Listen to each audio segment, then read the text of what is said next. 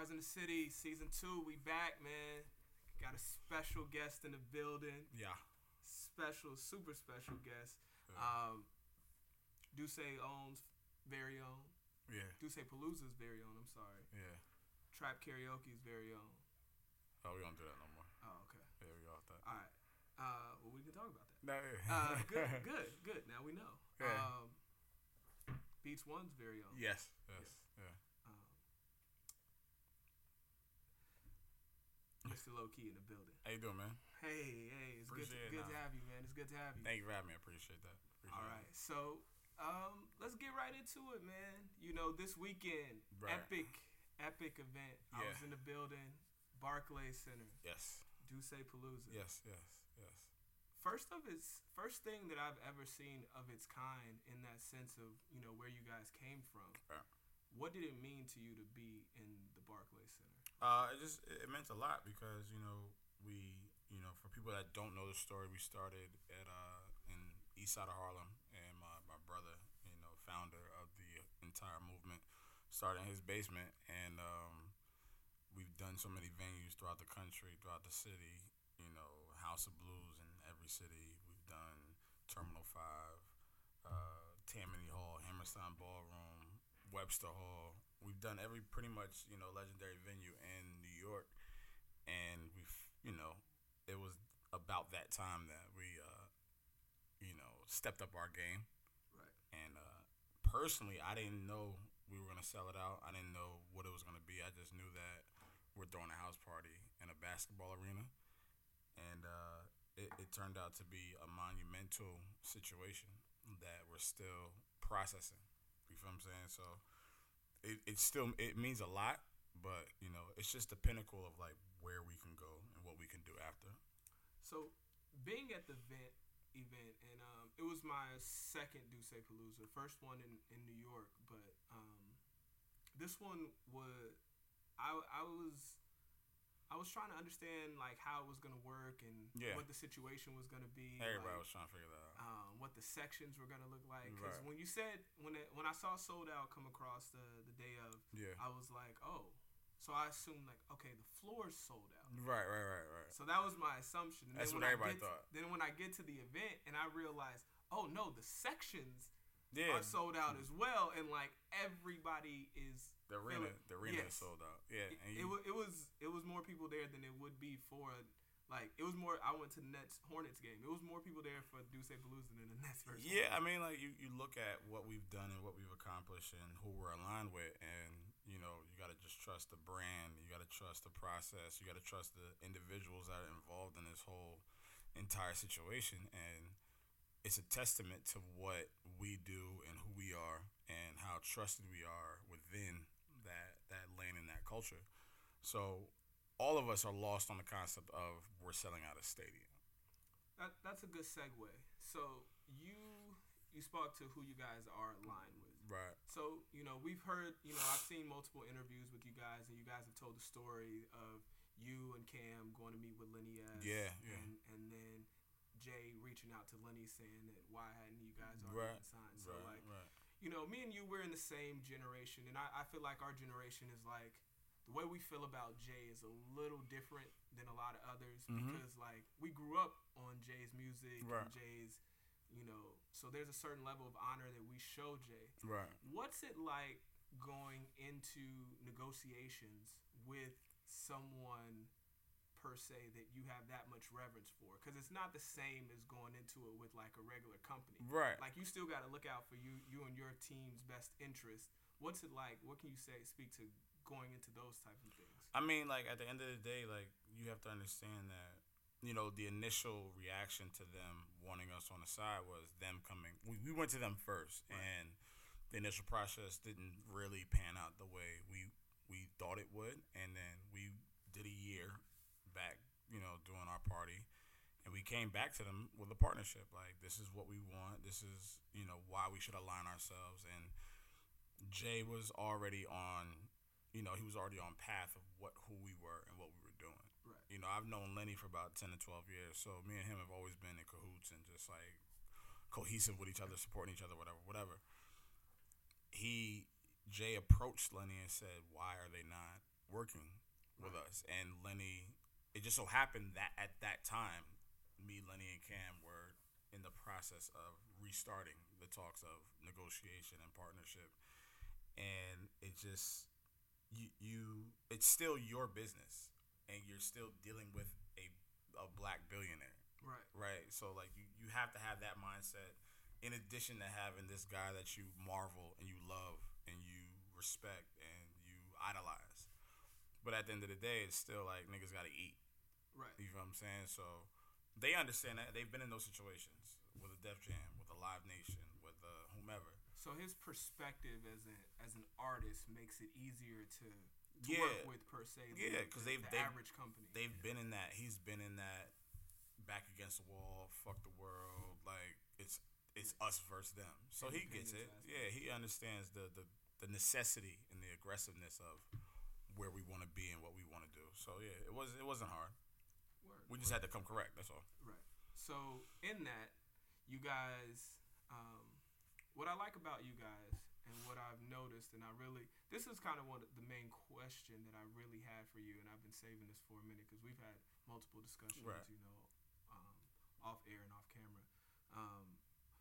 You guys have a large group of people that do play certain roles. Right. So I come from the basketball world where, the best teams aren't necessarily the teams with all the really good players on it.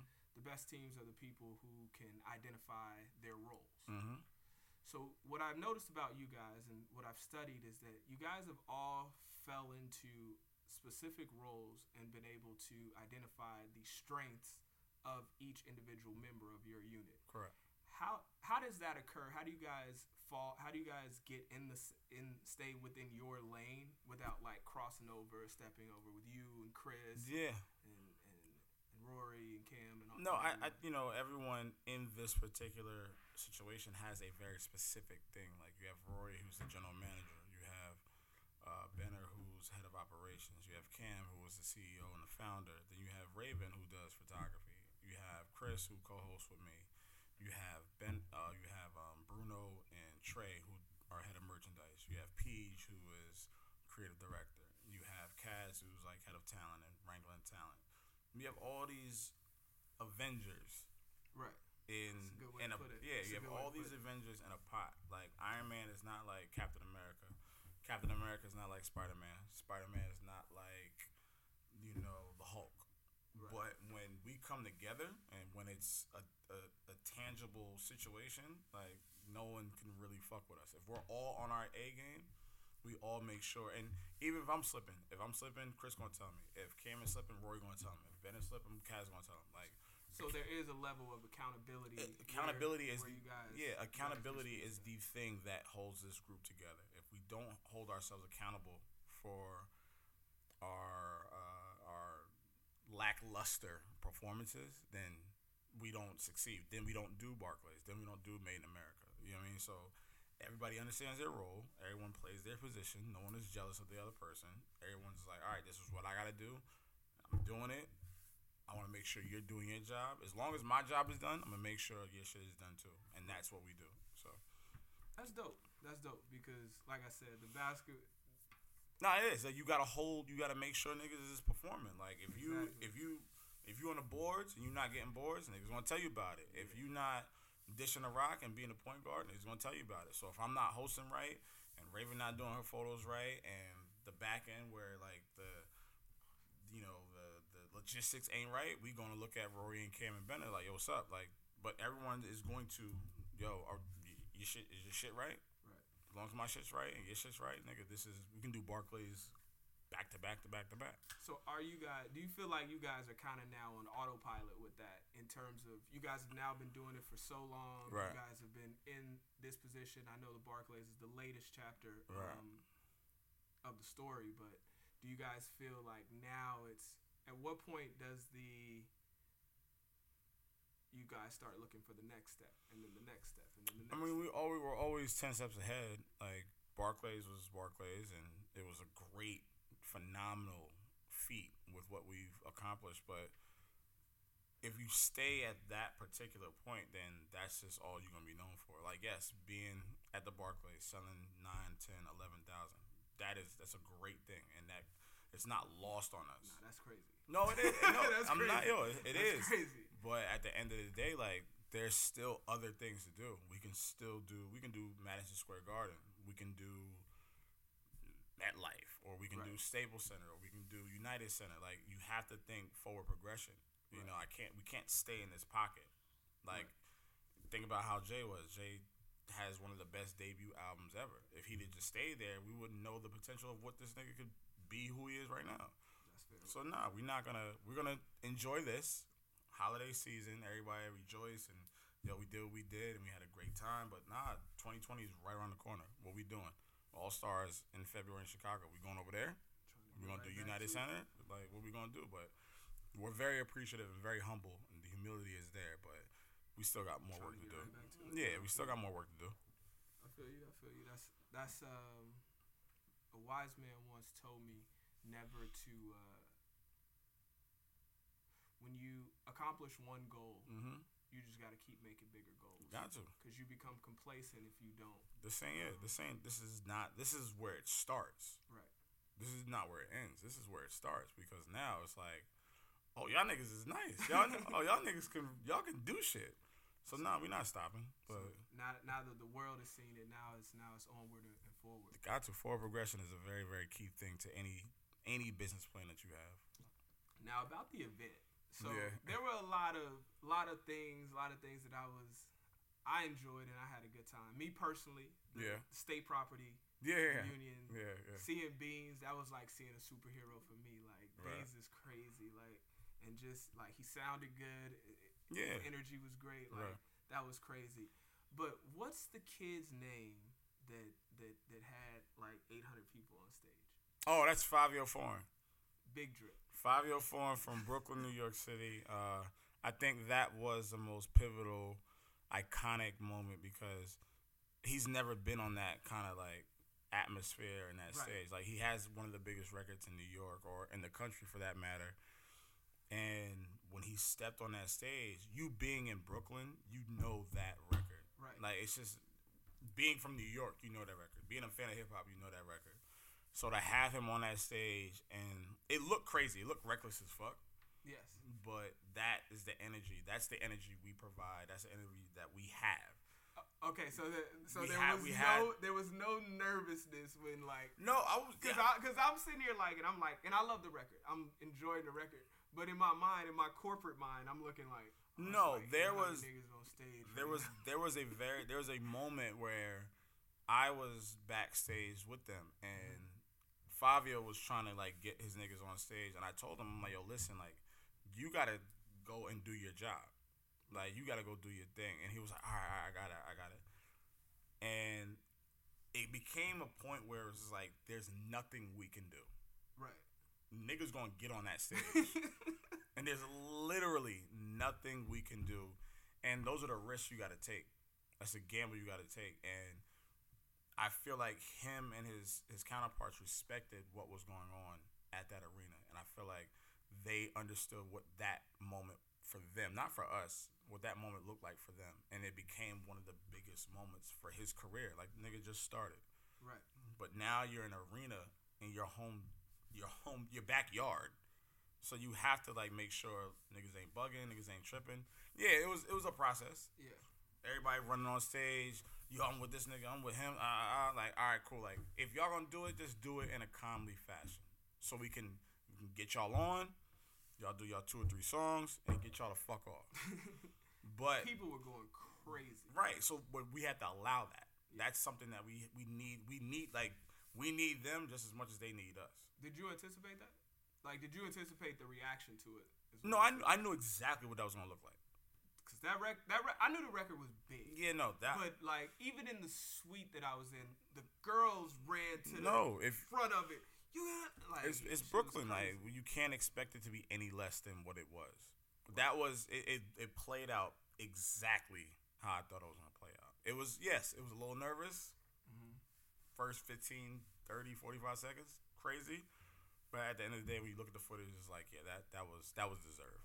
Like, he deserved that moment. So you've been a hip hop head for a minute, and you guys had some legendary people there as well. Like, what was like what was the moment that you took most from it? Like, what performance or what? I think the most that I took from it was, like, if you're a hip hop mixtape head like myself, then you understand like having the Locks and State Property in the same building, and having them take pictures together is what that. I saw that photo. Yeah, like that. Those little moments, those little nuggets that people really don't understand, that means a lot. And then I was like hosting Just that Blaze. beef was real. That was like real. Yeah, though. It's not no social media, Instagram. This is like niggas wanted to off niggas, and they're in the same building. No smoke, no none of that. I'm hosting with Just Blaze. Like, Just Blaze is like doing this whole thing with Locks and State Property. And Just is like, yo, you gotta go do Hove set you gotta go do Hove's verse during what we do. And I'm like, nigga, I'm not doing what we do. Like, this is not karaoke. Like, I'm not doing. He's like, no, you have to do it so that you can bring Beans out. So I'm like, all right. So I get up there and I'm like performing like maybe 8 bars of this shit. Right. I'm just like, all right, stop. Like, just bring this nigga out. Like, cause like I'm not about to start doing this shit in Barclays. This nigga Jaden did 8 shows here, and y'all want me to start doing his? Like, no, we're not doing it. But like, it's like those kind of moments that are fun and special. Right. I didn't even notice that because I remember hearing you hosting. You saying that this one of the biggest records. Yeah. Records and like coming out. It was just fun. Like, those are things that are just fun. Like, it gets lost on you while you're there. But like when you think back and all the conversations me and Jess was having and talking with the Locks, talking to Beanie, talking to Free, like these are the things that people don't know or don't hear. Like, they'll know it through this conversation, but I'm not gonna be on Twitter and like, yo, Just told me to do this, and I was talking to like, I don't give a fuck about that. We sold the party out. We did our job. Let's move on. Right. That's how I look at shit. So that takes me back. So we talked about old school, like that generation of hip hop and coming up from that. So let's go back with you a little bit. Okay. You heard that new. Yeah. You heard that new. Yeah. So when did you start? When did that get off the ground? I started. You heard that new back in 2006, right when I graduated from Howard University. Long story short, I had a radio show at Howard University. I got great relationships with people in the industry. I had an internship at Bad Boy. Started meeting a lot of managers, artists, the whole 9 yards. Right.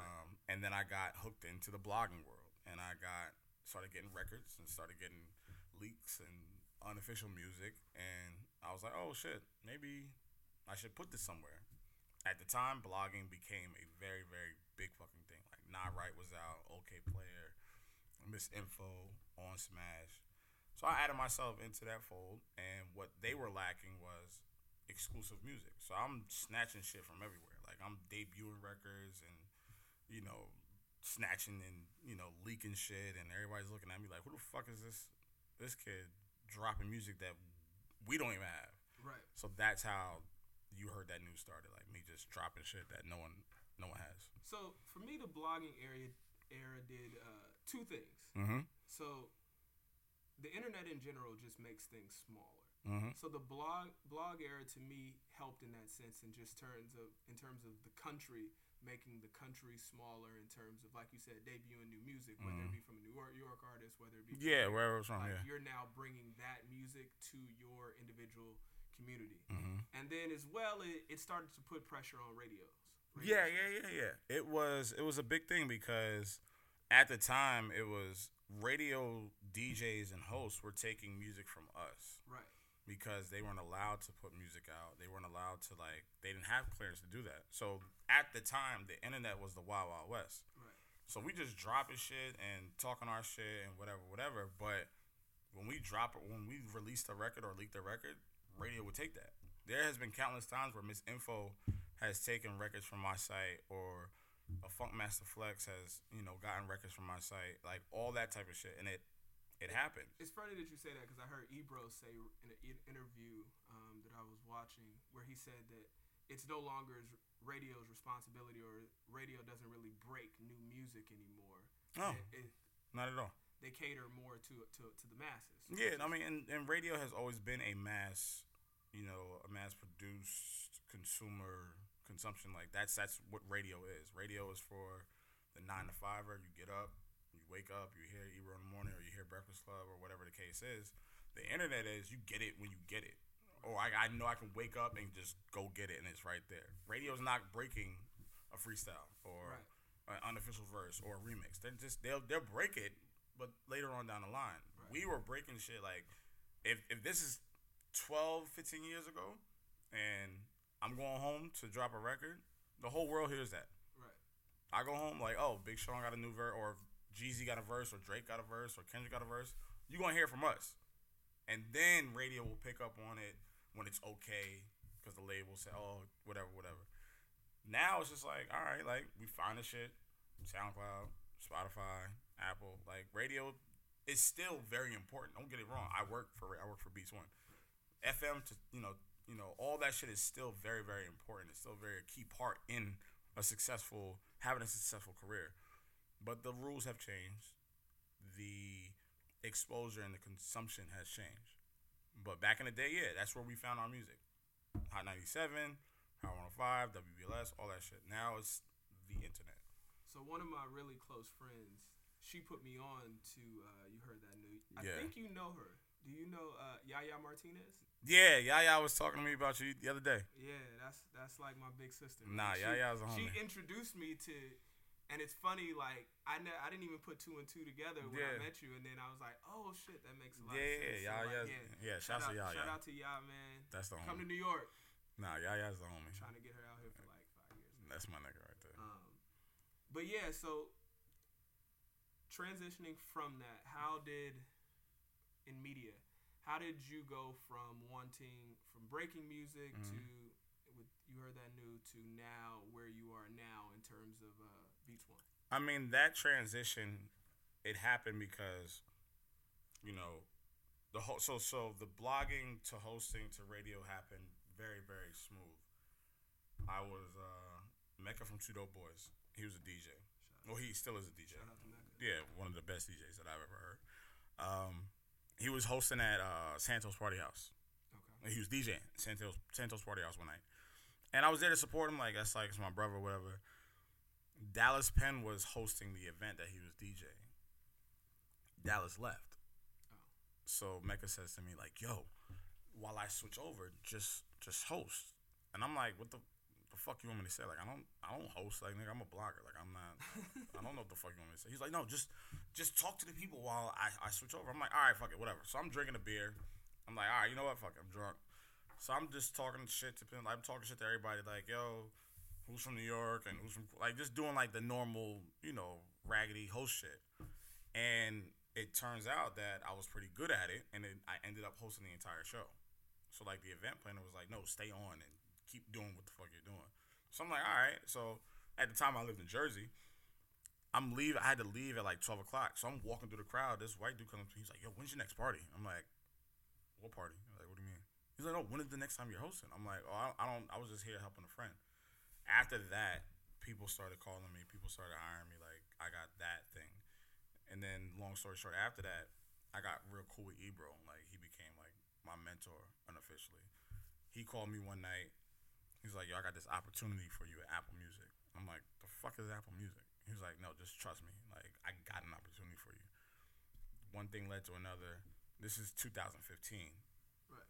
It's been about almost 4 or 5 years, and now like I'm filling in for him and like a big voice in New York, which is what I've always wanted. But it's just like perseverance, consistency, passion, and drive. Like niggas told me this wouldn't work, family members told me this wouldn't work, girlfriends told me this wouldn't work. Literally just put my middle finger up to everybody. I was like, this is what I want to do. I went to school for this. Like this is what I have a degree in this. So you're not gonna tell me that this is not what I want this. So y'all can kick rocks if y'all want, but I'm staying right here. So that a lot of these opportunities seem to just fall into not necessarily fall into your lap, but you built it on relationships. Right.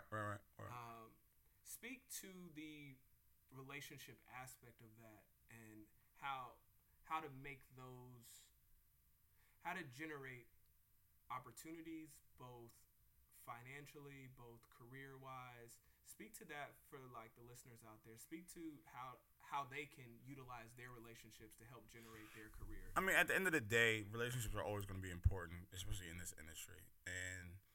But when I say that is, it doesn't come across as in our interactions, and I'm an observant person, it doesn't come across as like you're using people. It just always seems very natural. Like even the way this came about just feels very natural. I always look at it like this. Like my father always taught me this when I was younger, and he applied it to because I have 3 sisters, so he would always apply it as treat your sisters how you want them to be treated, or treat women how you want your sisters to be treated. So I carried that over to like treat people how you want them to be treated. Right. So yeah, I could swing my dick and I can say all this, that, and the third, but like at the end of the day, like we all need each other. And I'm not bigger than the next man. Like my events are big, and my my persona and my platform is big. But at the end of the day, like that shit could be taken away from me tonight, right? And that'd be that. All these interviews and all this other shit won't matter. So it's like I don't care who it is. I don't care if it's you interviewing me or I don't care if it's Charlemagne. Like I'm gonna treat y'all niggas the same way. Like everybody's cordial, everybody's professional, and that's it. You gotta remain the same with everybody. I don't care what kind of lane you're in, or I don't care what you're doing. Don't get too big for your britches, because all of this can be snatched right now. So you gotta remain humble. You gotta remain, appreciative, and you gotta remain on point. Because there's a lot of motherfuckers out there that be like, nah, I do this, nah, I do that. It don't matter. Because there's a nigga that's on your heels that as soon as you slip up, it's over. So you just gotta stay. You gotta stay on point. You gotta stay. Just be gracious and grateful for like these are opportunities that don't happen to black men and black women. You know what I'm saying? Like this world was not made for us. This industry wasn't made for us. So all this like you too big to say thank you. You too big to ask for help. You too big to say yo I appreciate what you did. All that shit, like kill that noise. Like just talk your shit. Be proud of what you do, but but people are gonna give you your flowers too. Yeah, but like appreciate the flowers, receive the flowers, be humble about the flowers. There's a lot of motherfuckers that are just not humble about the flowers that they get now, and then they get mad when they lose their shit. No one fuck with me. Yeah, no one fuck with me because you a dickhead. That's why. Exactly. So with that in Beats One, I've watched a few of your interviews. Yeah. Funny. What do you feel like is the interview where you was like the most nervous going into it? The most nervous interview. Or maybe not nervous, uneasy, however you want to put it. Maybe when I talked to Little John.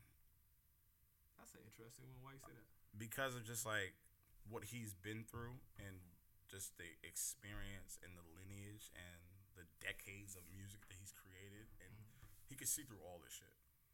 So you don't want to like, and I'm new in that space. So you never want to come to the table and not just know what the fuck you're talking about. So, and I feel like a person like him can tell like, oh, you're just here doing your job. Right. You're not and I'm a fan. I'm a consumer. Like I breathe and live this shit. So you always just want to be on point and just be like, all right, I just want to make sure. But then they could tell it's like, oh, you're nervous. You don't do this. This is not what you do. Right. So Little John was I was extra. I was over prepared for that interview. So your preparedness when you go into an interview, what are you looking for? Like, what are you trying to take? I mean, obviously, artists a lot of times are on a press run, so you're obviously going to ask questions about whatever their album or single or whatever is out. But when you're preparing to do the interview, what are you actually? What's that study like? The study is looking for those nooks and crannies that they haven't talked about. That differentiates. Yes, we're going to talk about what you're here for, what you're to promote. Cool. Let's get to that. As soon as that out the way, I want to talk to you like we're at a bar. Right. I want to talk to you like, okay, you just took a shot. Cool. Let's dig deeper. That's the thing that I want from these interviews, and moving forward in 2020. I want to be like some best friend brother shit. Like, not no incriminating, not no gossip. I don't give a fuck who you beefing. I don't care who you fucking. I don't care what was supposed to be or whatever. I want to talk to you like, yo, what's up? Like, how you feeling? Like, how's your mental health? Like, let's talk like men to men, like therapist type shit. But not even trying to like get a clickbait or try to get some shit that's gonna embarrass you. I don't want none of that. Like, there's other platforms that do that. And not to say they wrong or whatever, like that's just what they do. I don't want to embarrass you. I don't want to make it look like, damn, like Low found out that this nigga was fucking X, Y. I don't give a fuck about that. You don't want the TMZ. I don't care. I don't want the T. I don't want the gossip. I don't want, not to say gossip and TMZ and nothing's wrong with that. I don't need that. I don't need the shade room quotes. I don't need none of that. I want to talk about some music. So it sounds to me like you're trying to provide a comfortable environment for artists to speak on their experience, topics, their experiences, their culture love, their personal, whatever. I just want to add to the culture. I don't want to replicate. I don't want to duplicate. I want to add conversation to the culture. And if it's gonna take me a long time for people to trust me, then so be it. But I want you to know that when you come to me, it's not gonna be on that type of time. That's fair. You know what I mean? So what's next? Individually. So I know you guys are trying to grow and you're gonna do more with D'usse Palooza. But for you, Low, individually, what's next? Radio and TV. I wanna get this beautiful brown face on TV screens. I just want to be more independent. Everybody knows me as D'usse Palooza, or as the former host of Trap Karaoke, or the guy from Beats One. Like, I want people to be like, oh, that's Low Key. He does. Boom. You know what I mean? And I love, still love D'usse Palooza. Like, those are my brothers, and I appreciate the platform Trap Karaoke has provided me, and I appreciate the platform that Beats One's provided me. But now it's time for Nile and Low Key, like Nile, to be his individual platform. You know what I'm saying? Like, that's a responsibility that I'm taking forward with 2020. So you will see a lot of individual projects and aspects about me and myself, while still aligned with my niggas at D'usse Palooza and the platform with Apple Music. But you got to take ownership into your value.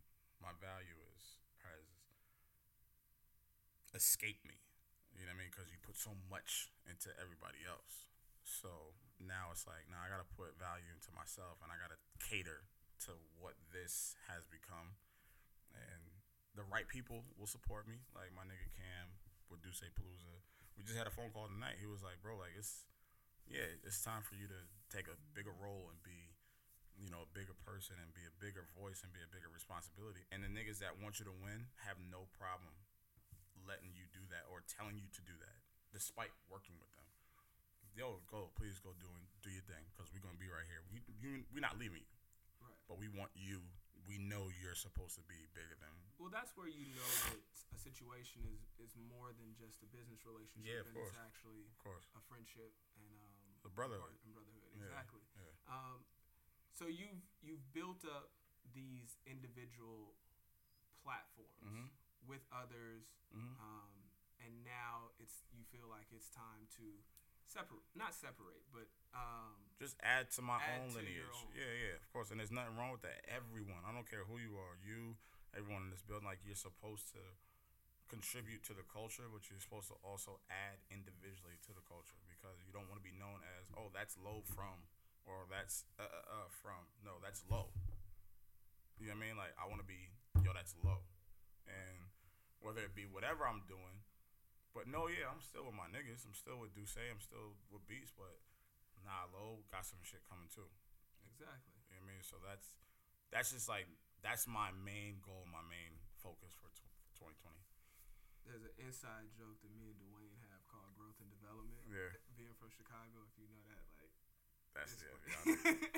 That nigga. So, we've come to the point of the podcast. We have two different segments. Okay. So we have one segment called Top 5. All right. And then we have another cigar presentation segment. Okay. All right. So I think we're going to start with the Top 5 segment first. Okay. So being that you guys performed at Barclays, Brooklyn is obviously the home of, in my opinion, I think me and you share this opinion, the greatest rapper of all time. Obviously. Mr. Sean Carter. Right. So I'm going to give you a top 5 about Sean Carter. You got to rank top 5 J albums. Okay, top 5 J albums? In order. All right, so we're going to start with American Gangster.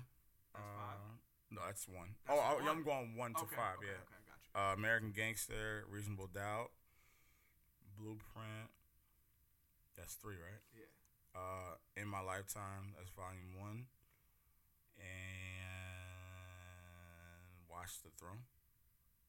We can't count Watch the Throne. I mean.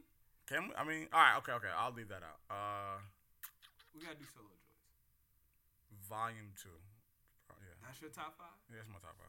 That's interesting. I've never heard that order of top 5. See, I tend to stick with. I'm a basic top 5. I got Reasonable Doubt 1, Blueprint 2, American Gangster 3, Black Album 4, and then 44445. Yeah, I think 444 needs a little bit more time to breathe. Think so? Yeah, how many years? How many years has it been out? What's that? Has it been 2 years?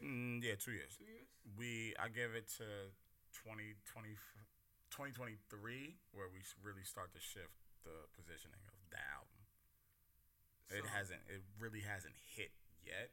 For older niggas, like for us, yes, we understand it, but like just like Reasonable Doubt took 10, 15 years for really to hit. Yeah, but it's so impactful and it still resonates. Like it's aged so well. Reasonable Doubt is 96. It's 2019. It's 2020. It's 2020. Yeah. It still sounds. And that's how I feel like 444 is gonna happen. So, but like I said, you have to give it. You gotta give it a little bit more time. So that's why I'm gonna leave it out of the conversation for right now. Gotcha. All right. So the cigar presentation. So typically we record at Blue Smoke Cigar Lounge in Brooklyn, New York. Yeah. Weren't able to make that happen this time. Technical difficulties, but we still have a cigar present for you. Okay. We want to thank you for coming out here. Yeah. Even if you don't smoke, you can. I smoke hookah, but I don't. You know. I mean, that's what we met. I'm a thot, so it's fine.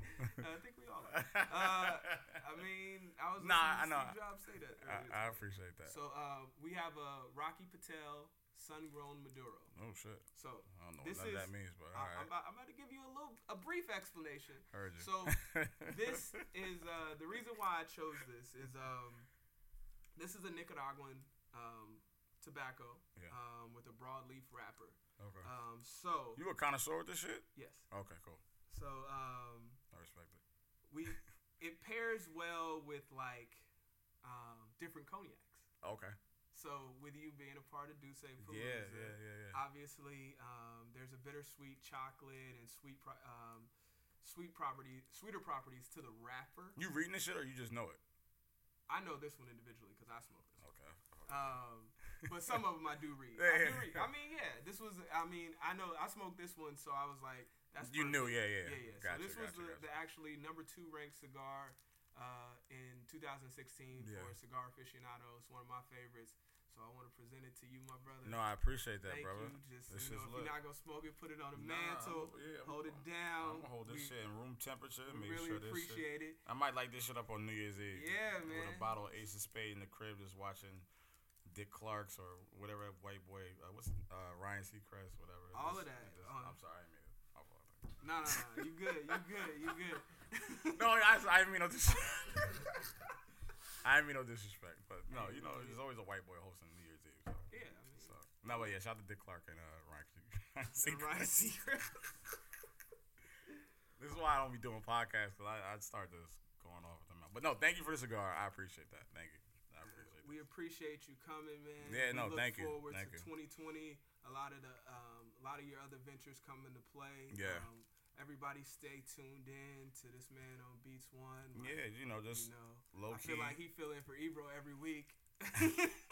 Listen, Ebro is the global director for hip hop and R&B on Apple Music. So like he's Jamaica one week, London the next week, LA the next week. So I'm very proud to step in for someone that I consider a very, very huge part of my radio career and someone that put me in position to be a part of this platform. So. Ebro will be talking crazy on Twitter and trolling motherfuckers, but that man has always had my best interest. Whether I made bad moves or good moves, he's always been completely transparent. So, we need more of that. The OGs coming to get the young kings, and I appreciate him from doing that. So making it happen. All right, man. Well, we gonna see you. We'll see. Hopefully, we'll see what the next D'usse. No, you're gonna see us. I'm having people reach out to me in Phoenix telling me that they need a D'usse Palooza. There's a lot of people that need D'usse Palooza, and we're gonna do our best. They say it's a market. Like they say that it's a lot of people. It's venues out there. Do they hold 10,000? Next time you talk to them, if they hold 10, 12,000, they said they do. They said they do. So this is the one time that I'm gonna swing my dick. Do they hold 10 or 12,000? If they don't, then I can't really. The vibes ain't really there. Copy. I have them send y'all the info. But low key UHC on Twitter and Instagram. Follow me. I'm keeping moving. I'm keeping busy. So 2020 is coming up. You'll see a lot of beautiful things. So, that's awesome. Thank you for having me, man. I appreciate that. Man. Appreciate it all day. All right, man. So Cigars in the City. I don't even think I introduced myself today. Whatever. It's your boy Mace Ryan. Thank you again for tuning in and shout out to Ryan Seacrest. Shout out to Ryan Seacrest.